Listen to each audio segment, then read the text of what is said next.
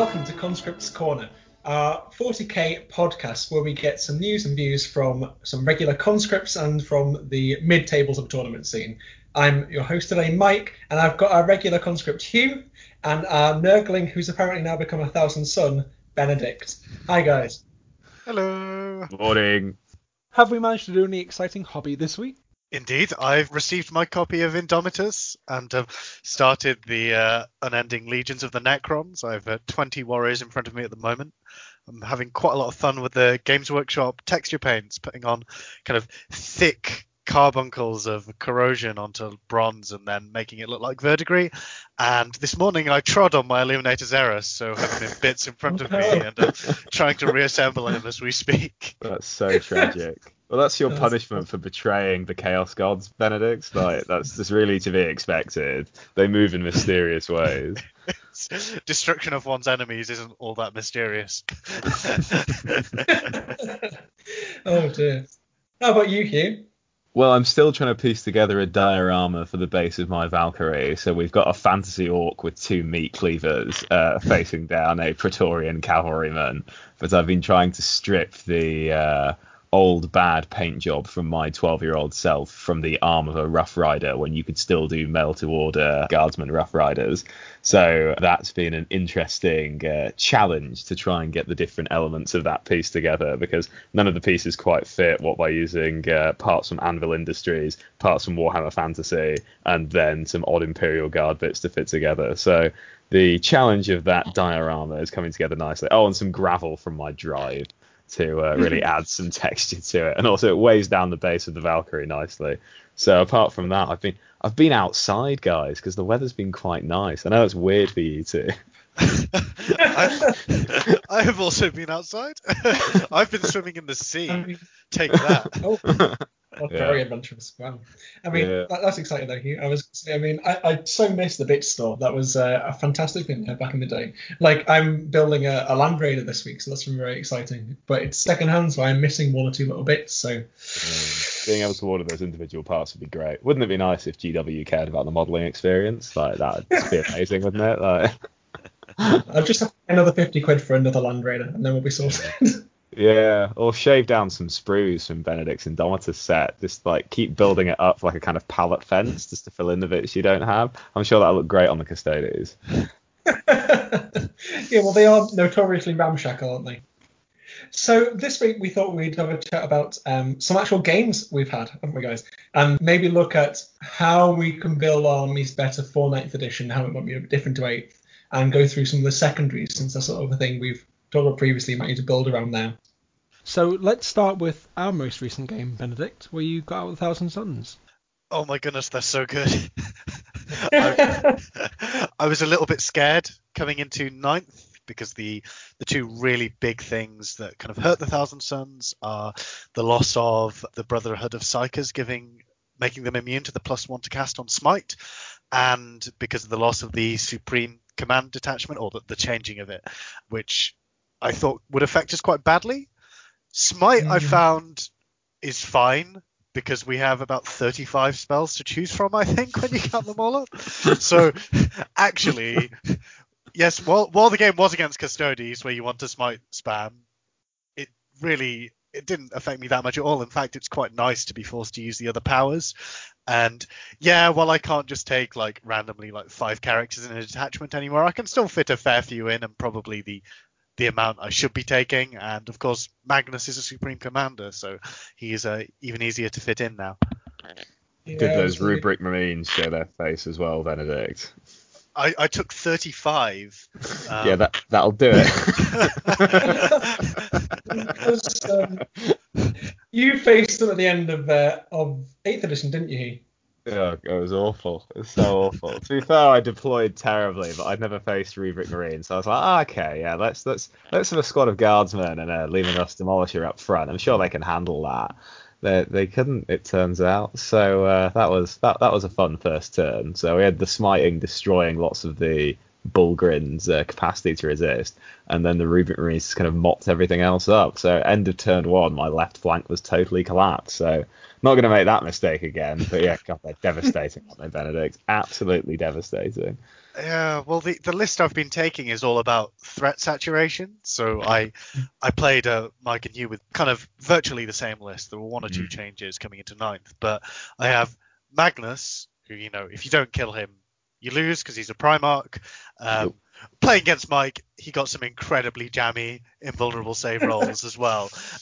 So there was certainly some luck involved, but yeah, he was beastly. I also have a block of 10 Scarab Occult Terminators, which are also now incredibly strong.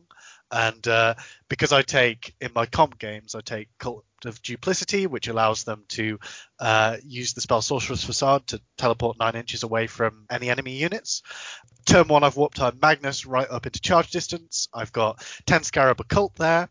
I've got a sorcerer with an Exalted Sorcerer with Dark Matter Crystal who can teleport up to the Scarab Occult to give them +1 to hit and spell support and all of that. And I've infiltrated a unit of 20 Rubricae 9 inches from the enemy deployment zone. So there's just too much to kill, and they're all so resilient. It's kind of, and then in the backfield, your other Rubricae, who are quite tanky, they can be teleporting around into different table quarters to fulfill objectives. They can get on the objectives themselves. It's such a versatile list, and that after those changes in Psychic Awakening, getting access to that teleporting spell, it's a whole new army.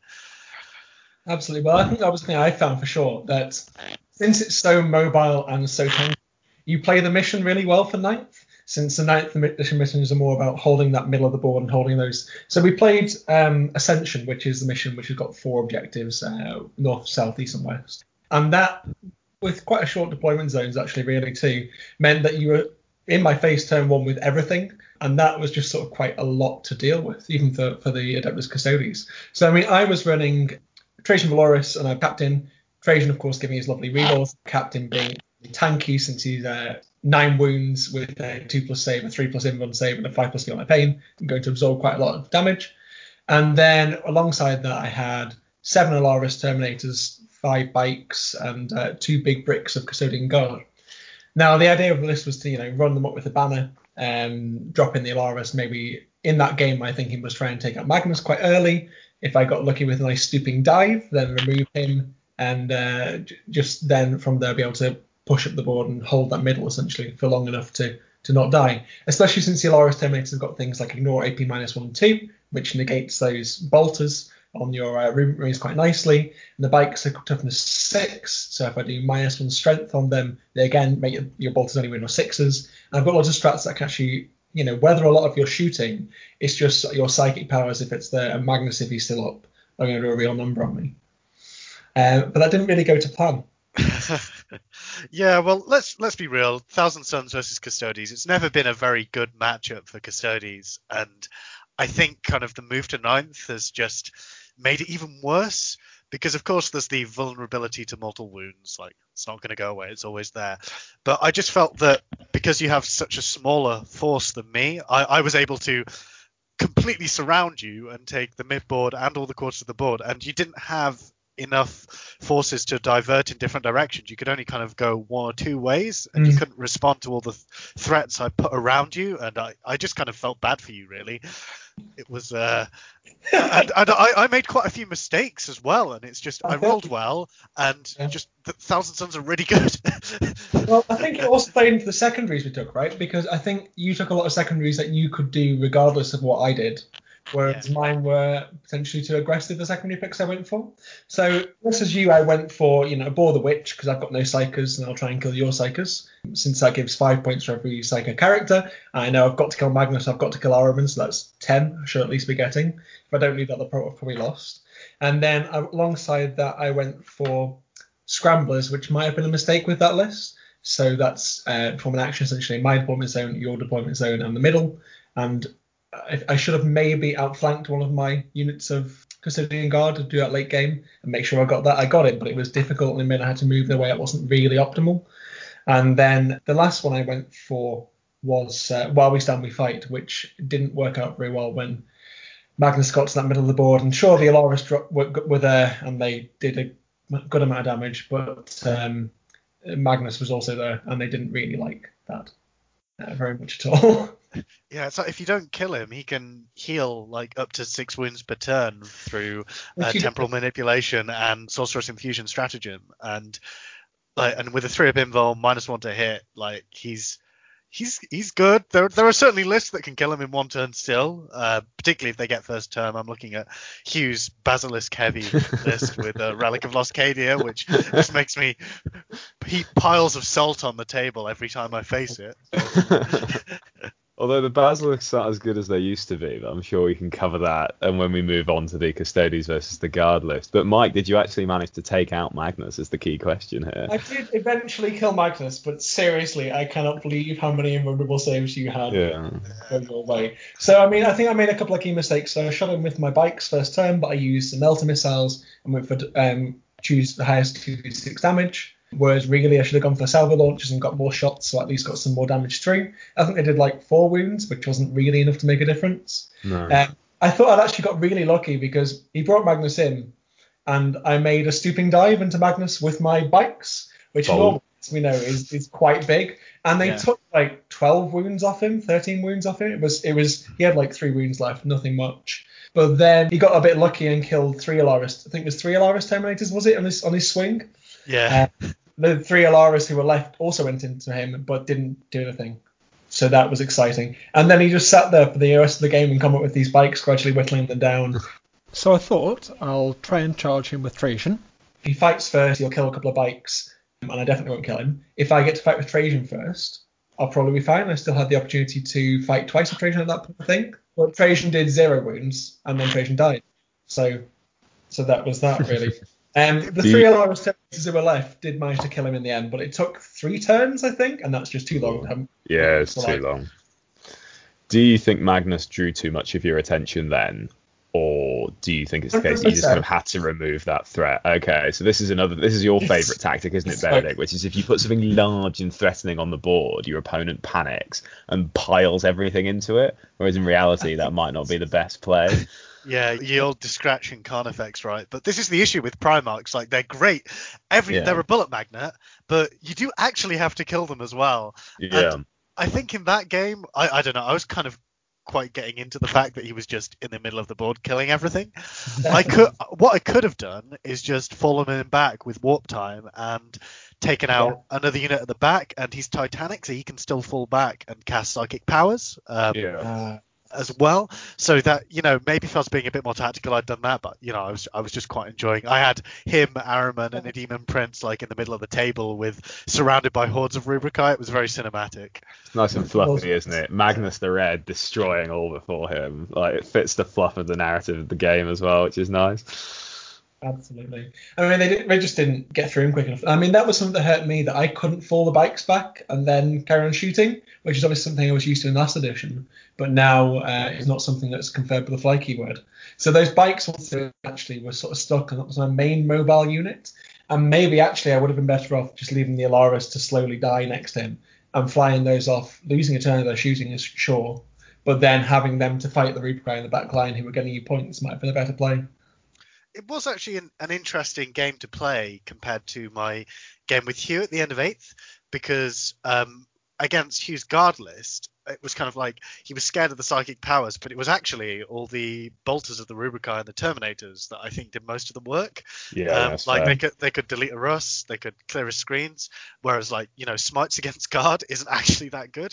No. Whereas against Monk's Custodes, obviously the smites are great, but it was your ability to pop the strats that negate -2 AP, which 99% of my guns are -2 AP.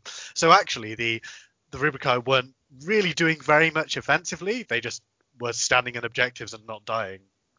Well, this is another point about the Thousand Suns, I think, especially against guard, is that with that -2 AP on lots of your weapons means that most of your army can pretty much shoot at anything in my guard list and be effective, whereas I have to be very careful about what I shoot at what to kind of maximize it. So it's that kind of element to it as well, in that you can kind of use lots of your units for different things. I'm not saying you make mistakes, but maybe it's more forgiving if you end up deploying badly. I definitely make mistakes, yeah. Yeah, I mean, it's fair. being diplomatic, Benedict. But yeah, no, I had a bad deployment to start with and just got crushed because of it, because of my own stupidity to begin with, because I didn't appreciate what those Rubric Marines could do the first time I faced them. And because of that, I was like, okay, so they'll delete a guard squad, then they'll delete a Rust, then they'll like delete some artillery, then they'll like knock out some Bulgarin as well. And it's like it's a very simple but effective way of just removing lots of parts of the guard list, because they're just not as resilient as your two lists. And I would have been interested to sit in on your two, on the game that you two had, because the Custodies and the Thousand Sons are both very tough. And I wonder if it was quite different for you, Mike, playing against an army that is as tough, maybe even tougher than the Custodies, because your guys were just like not taking many wounds to the guard salvos, were they, when you played me? It was they're so resilient, and this is the thing with having the big blocks of Magnus who can heal, of the Terminators and the Rubricae. I can bump if you go all in on killing like one infantry unit, I can give it a 3-up invul respond, or I can give like 2 of them 4-ups, or they might have a 3-up anyway because you're firing las guns, whatever it is. I just have so many options with Thousand Sons to make people strong. And I think the other thing you touched on with deployments, that's another really powerful tool the Cult of Duplicity have. I can infiltrate my Rubricae 9 inches away from your deployment zone. But then now with the changes to 9th, you no longer know for definite who's having first turn. But with the unique Warlord trait, Duplicitous Tactician, I can respond to your deployment and perhaps not to getting first turn by redeploying my Rubricae to safety. And then because I have the spell to teleport them and Dark Matter Crystal, I can teleport them back. It's very strong. Very good. I think it's really interesting where they sit in the meta, because they obviously have got a large, if I've got psychic powers, which put them up there essentially. They've got a lot of offense and they're quite durable and sticky essentially. They're not going to move very easily. But equally, things like Sisters, who have ignore AP on the entire army, are going to just not care. Because they've got bodies, they can deny psychic powers, there's a couple of strats, they've got, different options to actually fight that. Or Marines have got enough firepower to actually, if you deployed Magnus, for example, then just blast them off the board to begin with. So it's a weird one where they've got some very bad matchups, but also some quite good matchups in that top tier, which is probably prevent them from reaching S tier, but they're definitely up there at like A tier. I think my personal view is that Cult of Duplicity is S tier. I'll be interested to see how people do with it. I think the rest of the army is probably A, but I think Duplicity is so, just for the way Ninth is played now, the ability to get on any objective pretty much, and the killing power they don't have to waste money on transports anymore because they just have that built in, so you can just take more Rubricae. I think they're just hard to paint, so people don't play them as much. I love that theory. So what you're saying is, Mike, is you're going to start a Sisters army so that you can beat Benedict and therefore retain your position as the commissar and the one that's meant to be teaching us how to play? Sure. No, I will do though is I have of course changed my list a little bit after that match. I mean, as I had a couple of games versus Nids and I've had a game versus Yu since then. And I think one of the things I was really missing. There's 2 things I was really missing. One, I had too much threat in 2 big packages. So I had a big unit of bikes and a big unit of Alaris. I think actually I'm much better off having 3 to 4 credible threats that need to be targeted and can spread out on those objectives that are actually quite far apart, rather than the 2 big hammers, which you might have been using in 8th, for example. And that's something that your list had in spades, right? You had Magnus, who was a big threat. You had your 20 guys, who was a big threat. You had your 10 Terminators, who was a big threat. And they could be everywhere at once and get you engaged on all fronts, which you maxed, I think, actually, and get you, behind enemy lines if you want to as well. So I've dropped a couple of Alaris, and I've dropped 1 bike, and I've now got, instead of that list, I've added in 2 Caladius tanks. So that gives me some actual way to engage at range, so I can play a bit cagier if I want to, which might have been useful versus your army if I go screen out the backfield for a turn and then gone up. And I've also got the options to, because they're 14-inch move and they -2 to charges, do a bit more board control with that too. What did you decide on your assassin choice? Because we were discussing that for the game. It's gone. So I had an assassin in the game versus you. Obviously, I took a Calidus.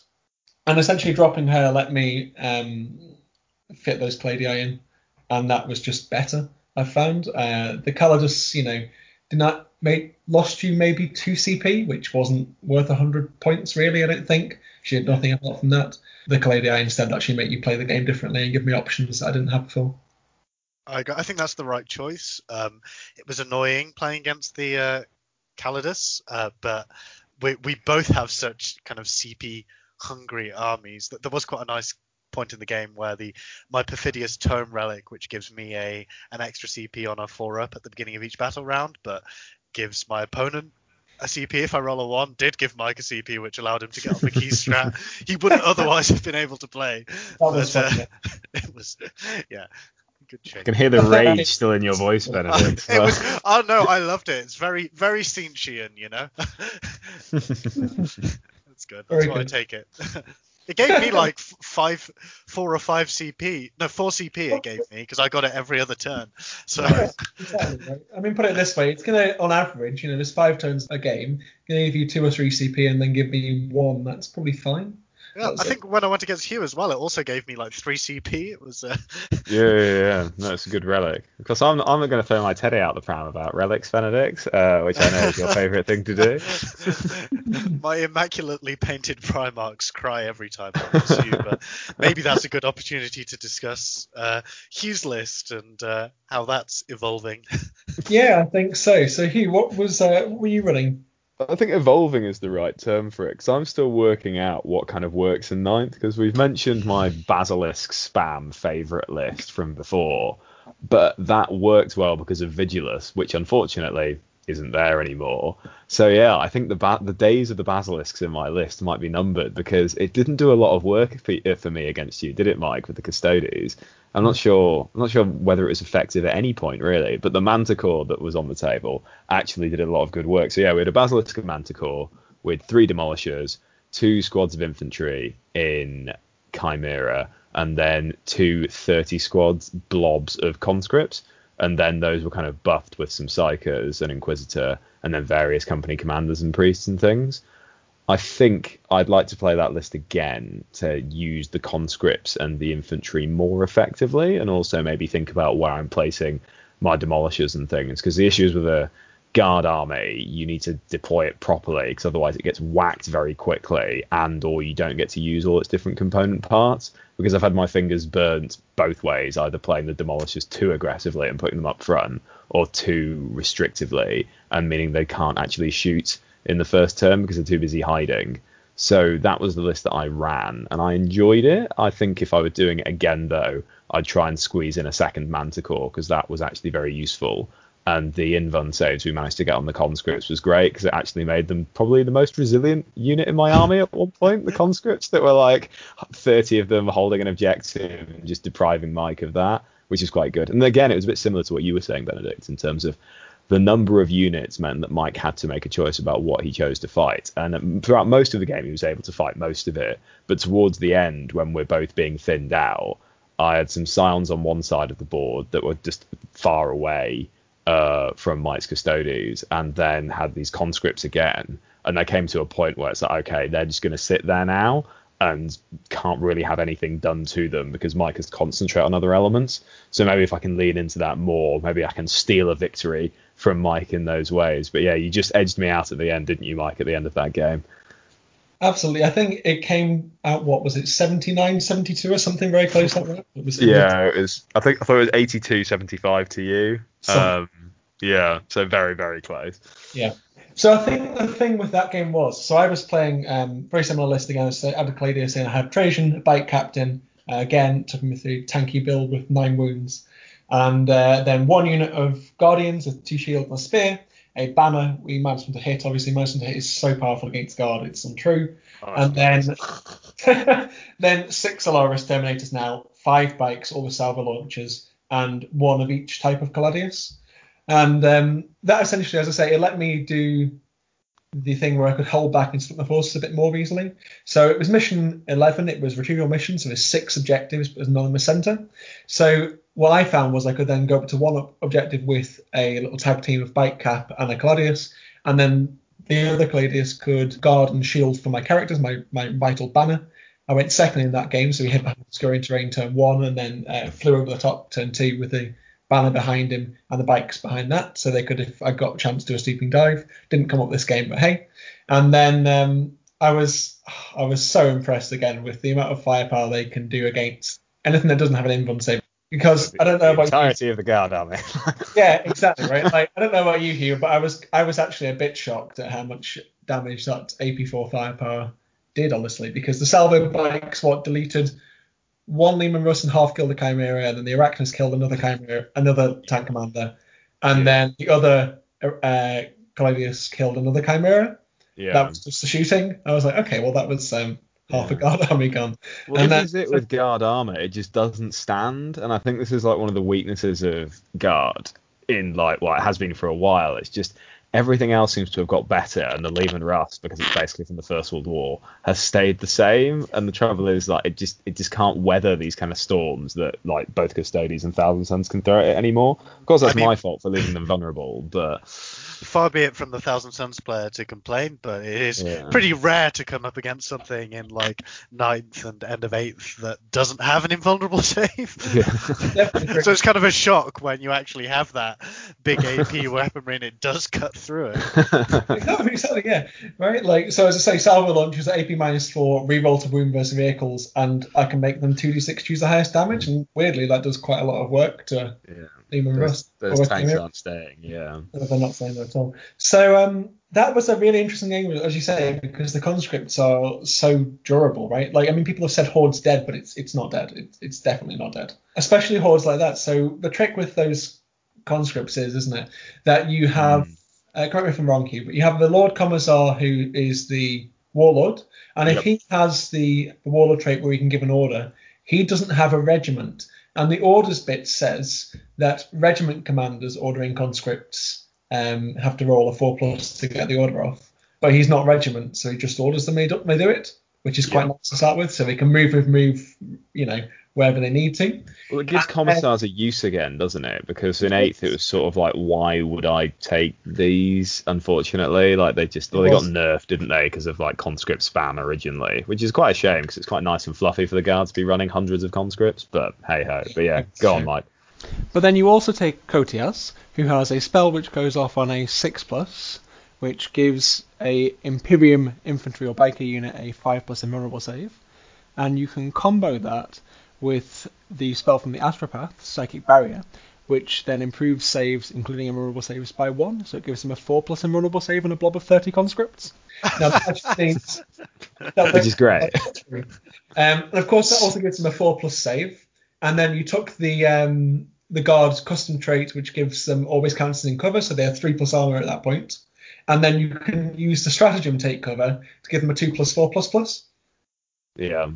There you go, Benedict. That's the smite fixer for facing Thousand Suns is 30 conscripts with that amount of saving power. So what's the lore justification for that survivability? The Emperor protects, Benedict. Yes, well played. Exactly. So I mean that gives you a lot of board control essentially. So as I say, that was a 6 objective mission, but you pushed up a flank essentially with these 30 conscripts, and they're a wall. You can't cut through them. We thought I had on that flank, so I had a tank on that flank and a bike commander. But cutting through that was just impossible with them when they had their 4+ invul and 2+ save. You can't do much about it. That's why I was ahead for the first few turns, is because I was able to expand with the guard, and that's something they are very good at, is getting onto objectives if you order them properly. So I was able to expand and hold a lot of objectives at the end of my first turn, and then I had those 2 blobs just sitting there on 2 of them, and then the backfield ones are going to be mine for a while. So again, off the bat, I'm immediately racking up those points, which is really important in 9th, isn't it? Absolutely. That's the thing with that army. It's not necessarily the killiest thing in the world, though, 3 demolition cannons will remove chunks of an army at a time. Yeah. But they let you play the primary mission really well, and that's half the points, that's the whole ones. And then they also let you do things like raise the banners really easily, and also got you engaged in all fronts most turns of the game as well, because you were in those 4 quarters, because you could chuck them up where needed. Yeah, because you don't care if the conscripts aren't shooting because you've ordered them to advance, or move. Why would you care? Because they're not hitting anything. Because occasionally I did use them to fire at your Custodians, right? So the conscripts were hitting on 5s or something. And from how many shots was it? I think it was like around 50 lasgun shots. How many wounds did I get out of that? Was it maybe one? Maybe. Yeah. Like, it just didn't matter. No, yeah, because when you're rolling your 2+ saves, like if you've got a blob of conscripts firing at you, that's basically being on a sunbed at that point, isn't it? Like, it doesn't really matter. But no, I thought that played the mission really well, and that's why you were quite close to us at the end. I mean, I took Grind down, I took Assassinate because you had 2 Astropaths, an Inquisitor, a Priest, and 3 tank commanders who all gave up 3 points for assassinate. And then I took my final one. I also took engage on all fronts, and engage on all fronts was a bit of a wash for me. I got like 8 on it, I think. It wasn't massive, but it was okay. But grind them down, I scored every turn because you had that many units, and assassinate max as well. But as I say, you also maxed out 2 of your secondaries because engage on front you got every time pretty much, especially with your scions dropping at the back. And then you also took raise the banners high, which got you a similar 8 or so, and that was enough to keep you in there for a long time if you were also maxing the primary. Yeah, this is true. I should say as well, Scions are great. Every time I've played them, they've been effective. I think if I were playing that list again, though, I'd try and find a way to squeeze more plasma into the Scion squads, because I had 4 squads of Scions Benedict, 2 fully plasmaed up and 2 sort of normal, and the 2 fully plasmaed up ones did a fair bit of damage, and the normal ones really didn't. What was also interesting as well is Mike was basically forced to use some of his CP to make the first plasma squad less effective, and then the second one did a lot more damage. I can't remember what they blew up off the top of my head, Mike. You probably can. It took out one of the Palladium. Yeah, this is it. So yeah, they drop in at the back of the board, and they can take out Custodes vehicles, which is just amazing. So yeah, if I'd maybe had 3 plasma squads rather than the 4 with 2 plasma squads and 2 normal, that could have even been more effective, and maybe they would have lasted a bit longer as well, because we were trying out the different kind of doctrines for Scions, weren't we? Saying, oh yeah, on a 6 it was a mortal wound for them shooting with the hot shot las guns, was it, Mike? Yeah, so that was London Line stratagem, London Line stratagem, but 6 is the wound, and therefore it bypasses the Custodes armor save. Exactly. Which is great, and I don't like talking about luck because the dice should be able to, if you planned it well, you shouldn't need it, right? But you know what I mean. With that, it didn't get off, and the trouble is, if you're only rolling a handful of dice for normal Scions with hotshot las guns, your chances aren't high enough of you getting those. Them having the impact that you want them to, because you're not going to roll 4 6s realistically, or you're not going to do that consistently. So yeah, if I were doing it again, I think I'd go more plasma heavy on the Scions if possible, and probably drop that Basilisk. But this takes us quite nicely into other elements of 9th, which is the Manticore was very useful because of the changes in the rules to characters for long distance sniping, Benedict. Custodes, absolutely right, because Custodes once that bomb's down, for example, I'm not going to be screening that banner necessarily very well, because he's not doing anything for me anymore apart from the -1 to hit, and it's also a bit difficult to maybe, since Custodes is such a low model cat army, get everything screened still once you carry on the game, and therefore Manticore did quite a number, didn't it? Yeah, I think it definitely killed 2 characters. Killed the banner, and it also killed the Bike Captain in the end, actually. Yeah. In fact, no, sorry, the Bike Captain was, you took most of half his wounds off him. And the Bike Captain charged into a tank commander. You paid CP to Overwatch and it did nothing. That was great. He took 5 wounds off it. And then your tank commander managed to kill him next turn and shoot him because he was locked in combat with him. Yeah, it was amazing. That's another great thing about 9th, is tanks stopped being useless in combat. That was brilliant. Also, as a fun aside, Benedict, I think most of the vehicles that we had exploded when they were destroyed, and that did a lot of damage to Mike's blob, which is quite satisfying. So turn of guard shooting does very little, manages to plink the last wound off one of the Calidus, and then it blows up and does more damage to all of the units around it. That was the thing, right? Your first turn of shooting out hit most of the things by obscuring terrain. You'd taken, I think, you managed to kill 1 bike and then taken like 3 wounds off a Gladius, and that was it. Right? And then you drop those Scions in turn 2, and then blew up the Gladius, and then the Gladius exploding killed another bike, and it killed one of my Guardians at the back, and I took 3 wounds off Trajan, and it took 2 wounds off the banner, which is why the banner was able to be sniped with the Manticore. It was very silly. It's not being able to reroll that dice anymore, because the changes to the reroll is quite big, actually. Because you don't have the CP for it, do you? Well, you can't use a CP for that anymore, can you? Because command reroll and works now onto hit to wound, damage rolls, psychic tests, and Deny the Witch.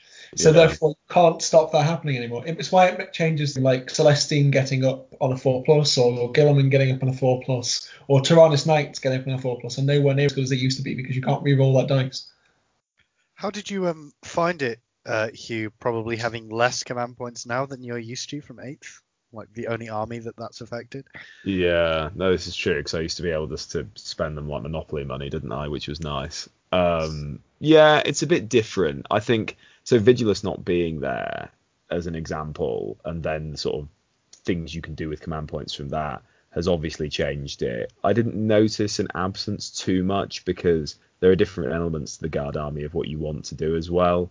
I think that maybe I need to learn more of the things I can spend command points on to then optimize those areas. But I thought it would hurt me more than I did. But different changes means that different elements of ninth mean that I'm more effective in other ways. So the smaller board, for example, is really good for the Demolisher, and the Demolisher has got better. So although it's obviously not the same thing in the same area, when you lose something in one space, I feel like I've gained it in another, if that makes sense.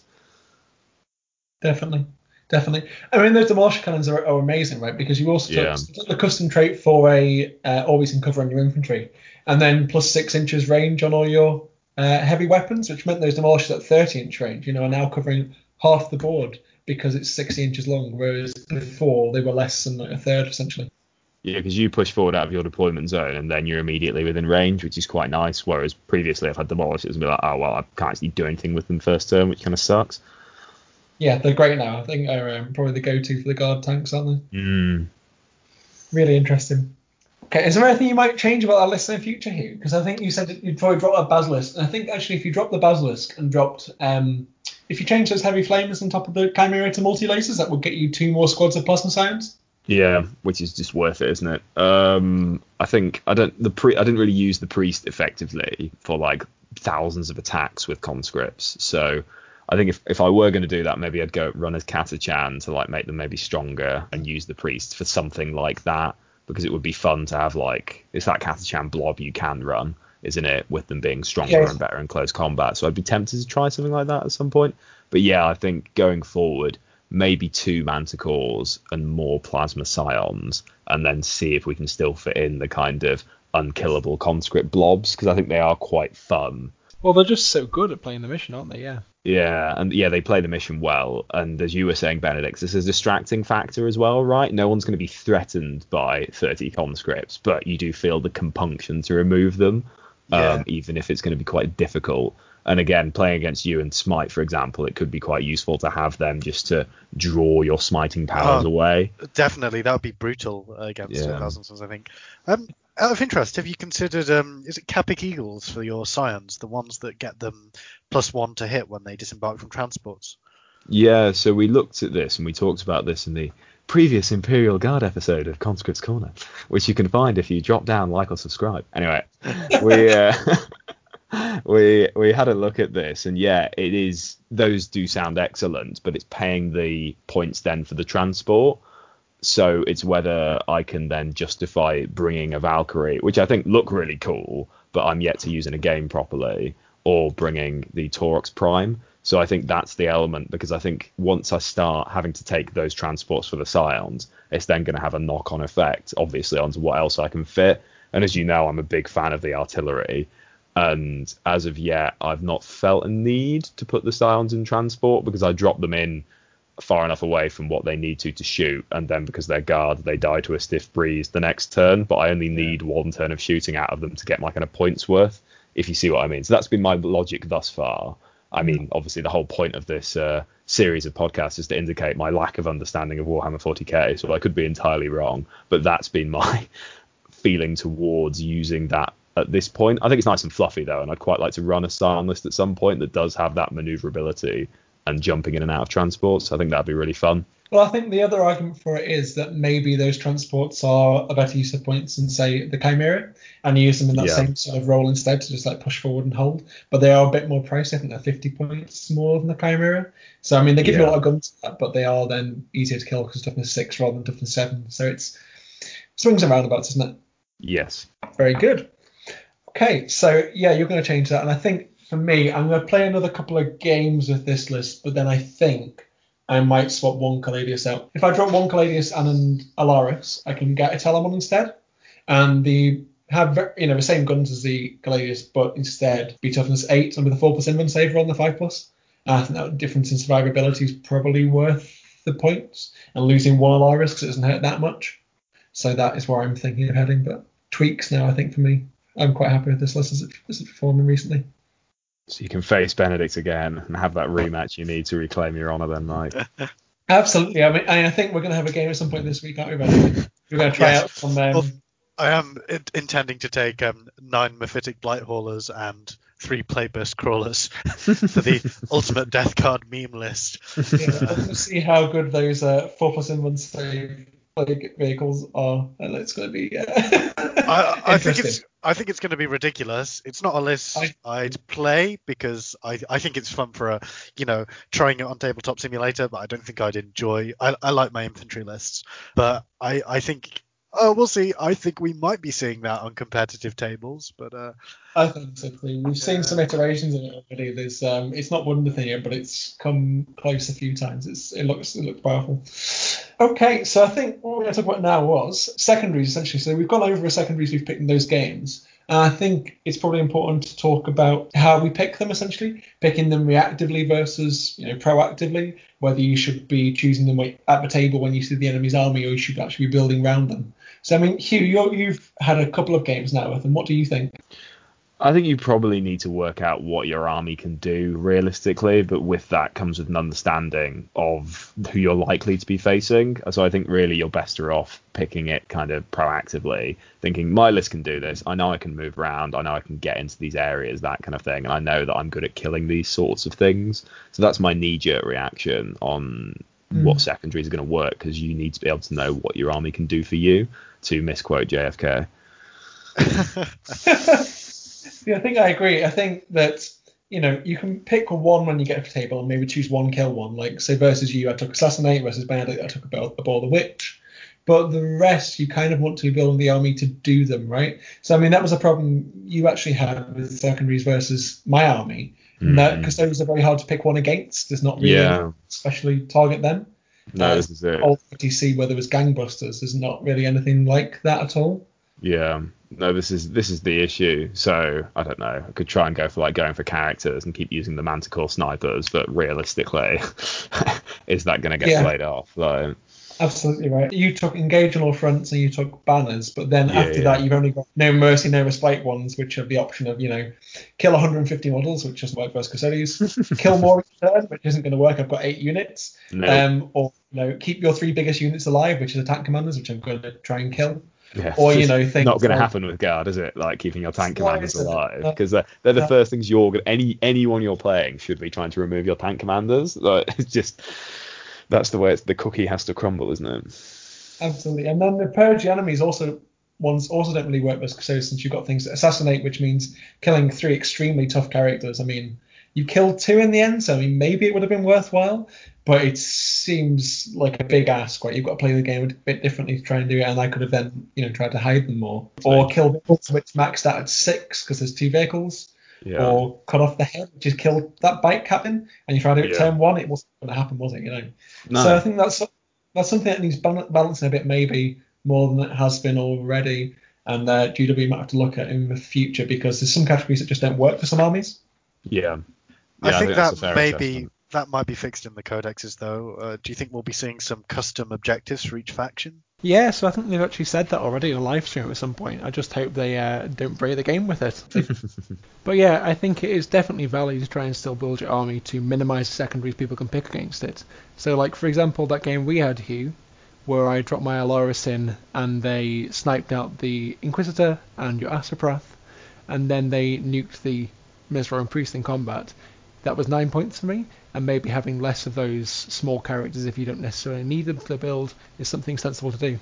Yeah, this is another point with Guard, isn't it, as well, that your characters just aren't as tough as other characters. So you've got to either be very careful about what you choose so you don't just give your opponent those victory points, or you've got to try and protect them, or that kind of thing. And then the changes in 9th about characters, because I got caught out with this a few times and kind of forgetting that they can be targeted if they're not kind of within 3 inches of your units and things like this, which is a big change, because I'm used to in Guard having my company commanders kind of hanging around the back lines pretty much on their own, but making sure they're just not the closest character, because that was how you could protect them previously, whereas now you've got to be much more careful about where you put them, who you blob them up with, and those kind of things. Well, it's interesting. I mean, I'm the same, because I was running Greyfax on my list initially. But she locks you, because she's a psyker, she locks you out of taking Abhor the Witch, which is if you've not got any psychers in your army, you can pick this one, and then you get 5 points for killing a psycho character, or 3 for killing a psycho unit. And like that loss has then meant I'm weaker against psychic armies like Benedict. Yeah, which is an issue. But it's something I've built around because it opens up the option of getting this relatively easy secondary versus those armies, rather than how you pick the defense. I mean, I don't know what you think about it, but how did you find picking secondaries? Well, I will say, caveat by saying that it was still very, very new to ninth. I'd just got the rule book, so I hadn't quite computed all of the possible ones I could take. The thing I took away from it was that you should pick your secondaries around what your army wants to be doing. So, for example, Engage on all fronts, really good for Cult of Duplicity because you want to be teleporting around the board and have people all over the place. I was doing that anyway. It got me, I maxed it, I think. I was doing it like most turns. It was great. I, of course, as Thousand Suns had the options to take Mental Interrogation or Psychic Ritual. Psychic Ritual in particular, where your character casts a spell and they can't do anything else. And if they do it 3 times, you get 15 points, which, can be a very, it's risky. It's kind of going all in, but you could do it. However, maybe before, when I had a Supreme Command attachment with like 4 or 5 psychers in, I could sacrifice 1 to just get points. Whereas actually, I wanted that psyker to be doing stuff, to be casting spells, to be contributing more to the battle. And yeah, I know playing the objective is the most important thing, but I thought, there's just other ways I can do that and still gain the benefit from this psyker who's key to buffing my army. And then, of course, I think also mission objectives are always interesting. The one we played, the mission objective, was great and fitted my army really well. So, of course, I wanted to play that one. I forget, was it the one sitting on, was it controlling more objectives than your opponent? Yeah, so it was Vital Ground it was. It was, you scored 3 BP if you control the objective marker in your opponent's deployment zone, and scored 2 for each objective marker you control that's not in either player deployment zone. And that's scored at the start of your command phase. So, in a game, you've got to be trying to do that primary anyway, which is to hold 1 objective, hold 2 objectives, hold more. You want to try and control 3 objectives anyway each turn. So getting those 2 available is something sensible to do to begin with. It sounds like from those secondaries and, just the general objectives you were choosing, Benedict, those are things you want to be doing anyway, and the way you want to play your Thousand Suns in terms of moving around the board a lot and using all those abilities. So it's wise to choose your secondaries, if that's not stupidly obvious, to do with the way that you play the game anyway, isn't it? Because whenever we've played, you've always been a very mobile player with that army. Yeah, it's kind of like when you're playing chess and your king's being threatened by a knight, but it can also take another important piece, like a castle. And I don't want to be put in that position where I know what the right decision is, what I have to do to continue the game, but I'm going to have to sacrifice something else major to do it. Maybe I want to have my cake and eat it, but it's nice to be able to do exactly what you want to be doing in that turn and also getting the points from it as well. And I know we're not always going to be in that position, but while you can, you might as well. And I always have, if you are against an army that I've not played against the variants of factions enough to work out where exactly Thousand Suns fit in against everyone, but if I'm up against an army where I can't score any of the major, kill more objectives or something, then I can just pick Psychic Ritual and think, actually, I can sacrifice a few spells each turn to get 15 points max out. I have that option, but I like being playing to the army's strengths, right? Yeah, definitely.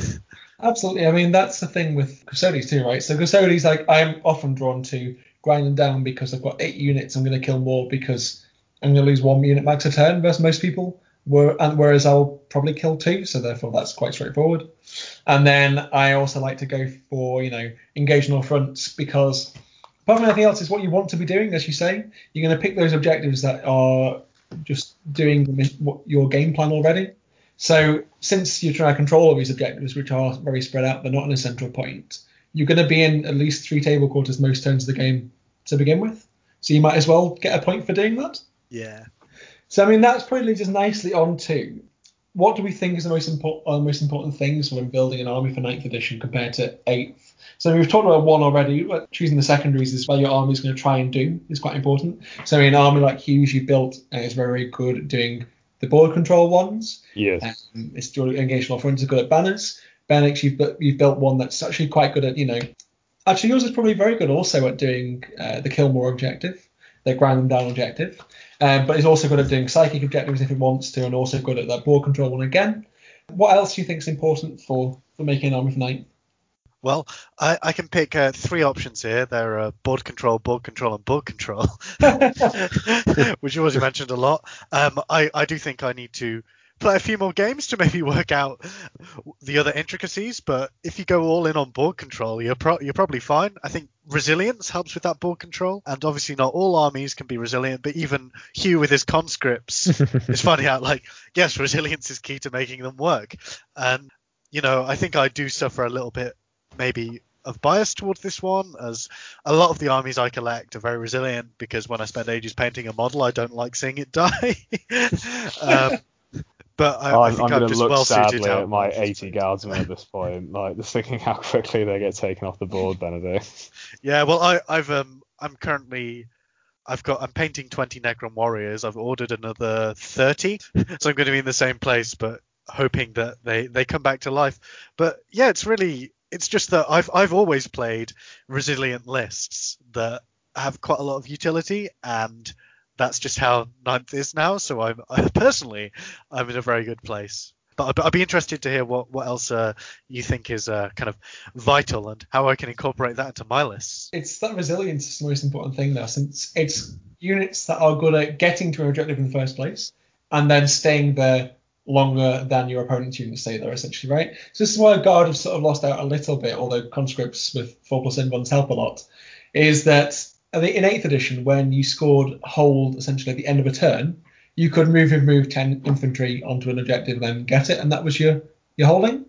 Whereas now, that is definitely not enough to get the objectives, because they'll be blown off the objective in the opponent's turn, and then you don't get any points.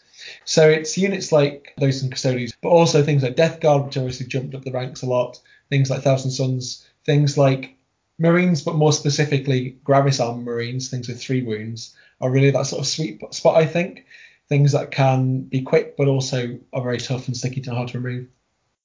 And this is going to be kind of even more multiplied by all the firstborn getting an extra wound, which I'm very excited about. My guys, I think it's right. I don't think I should be able to take 35 Rubric Marines and 10 Terminators and a boatload of characters. I think an increase by a wound and a reasonable points increase is probably the right thing to do for the army. But yeah, I'll be very excited to be taking even chunkier Marines. Yeah, I mean, a points increase is going to need to happen because they're going to be insane with 2 wounds and a 3+ invuln save otherwise. And I dread Death Guard with 2 wounds. I don't know what you do with that. It's definitely lore friendly. It's just they've been buffed to. I feel like they've been buffed to be able to function with resilience despite having 1 wound, and now they're getting 2 wounds. But we'll probably just see a hefty points increase, and it'll all be fine. Well, I hope so. I mean, it's things like Blight Lord Terminators in that Plague Company, which lets you get -1 damage as a strat as well. And I'm like, if they get another wound and then they're -1 damage, and then they have Plague Surgeon nearby for every ones and disgustingly resilient, they're going to be impossible to shift, like literally impossible to shift. I don't know how you remove them. There's nothing really in the game that kills that easily, so it's going to be interesting. Well, resilience is obviously key, but I think at the risk of saying something else that's obvious, but maybe you two are able to take for granted with your 2 armies at the moment, is damage output. And that's something I'm going to be thinking about a lot with my guard list going forward in 9th, because when I don't have the same resilience, because obviously you can buff the conscripts and that's nice and that's fun and it's all good fun. I can't do that on the whole army. It's just not happening. And I've already mentioned before the rust in terms of struggling to keep them alive. So really, if something's only going to be there for a turn, it has to do something in that turn. It's not very forgiving for the guard to be able to. They don't have that capacity to stick around a lot. So I think that's why going forward, I want to be taking more Plasma Scions or taking the Manticore over the Basilisk, or again bringing back in my Bulgrin Blob, because I think they. Correct me if I'm wrong, Mark. I think they are the only thing in the Guard Codex with an innate invuln save on those shields. They absolutely are. Yeah, so I think they need to be in there as well for their resilience and for their kind of damage output. So I think that's what I really felt I was lacking in that list, because I think the only units that really did any work for me were Demolisher Cannons, my Manticore, and in terms of killing enemy units, the Scions, and then your own vehicles when they exploded. And in terms of like cumulative damage done to the army, it's a concern when you're doing that, when you roll a 6 on your tanks, almost as much as some of my other units are capable of. So yeah, I think that's a guard specific point. Is okay, you have to think about if this is going to die at the end of, because like lots of your army's going to die at the end of like the enemy's first shooting phase. It's just going to happen unless you're very lucky. So you need to think about, okay, if this gets whacked, what else can step up to kind of fill its place, or what can I be using to kind of counteract that? Because I feel that's so important with guard, is you need to hit hard and hit early. I think the other thing as well with guard is that you're wanting to throw up speed bumps. Like, you can actually give up guys to be killed as long as they stop your enemy getting onto the objective. And I can't think of anything better than a big bob of Bullgryns. Like, if you're tying up Mike's Custodes, even if the Bullgryns die, which quite often they don't, you've actually just tied up a massive proportion of his army that isn't doing what it wants to be doing. So I would say, against Custodes, I'd say that's an auto-include, and it's a nice, again, maybe it's just my playstyle, but it's a nice big scary distraction marching up the middle of the board or to the objectives that can maybe protect a little bit more of your kind of backline and give you a bit more damage output. And then it brings the priest and the psychers into having a use as well, doesn't it? So I think if I'm doing it again, I'd go for the Inquisitor and the Commissar 30 conscript blob. Maybe have those Bullgryn in there as well and see how many I can get for an equivalent points value for replacing some of the other conscripts. Maybe don't need the Chimera as much, and then plasma the hell out of some Scions, because then that is immediately a lot more damage output. So I've got the kind of irritating conscript blob, the difficult to move and will put out damage Bullgryn, and then the high damage output Scions, especially if you're running like 3 plasma squads. They're going to do a lot of work for you. Definitely. Well, I look forward to facing that on the tabletop soon then, Hugh. So, we're going to wrap up there then, guys. And I think we've covered a lot of ground today. We've talked about recent games. We've talked about what makes secondaries good. Talked a bit about our armies at the minute and where we might go with them in the future. So if you've enjoyed this episode, please do like it. Please do subscribe on Podbean or iTunes or Spotify or wherever you might have found us. That'll be bye from Benedict. Bye. And bye from Hugh. Goodbye. And bye from me. Thank you for listening.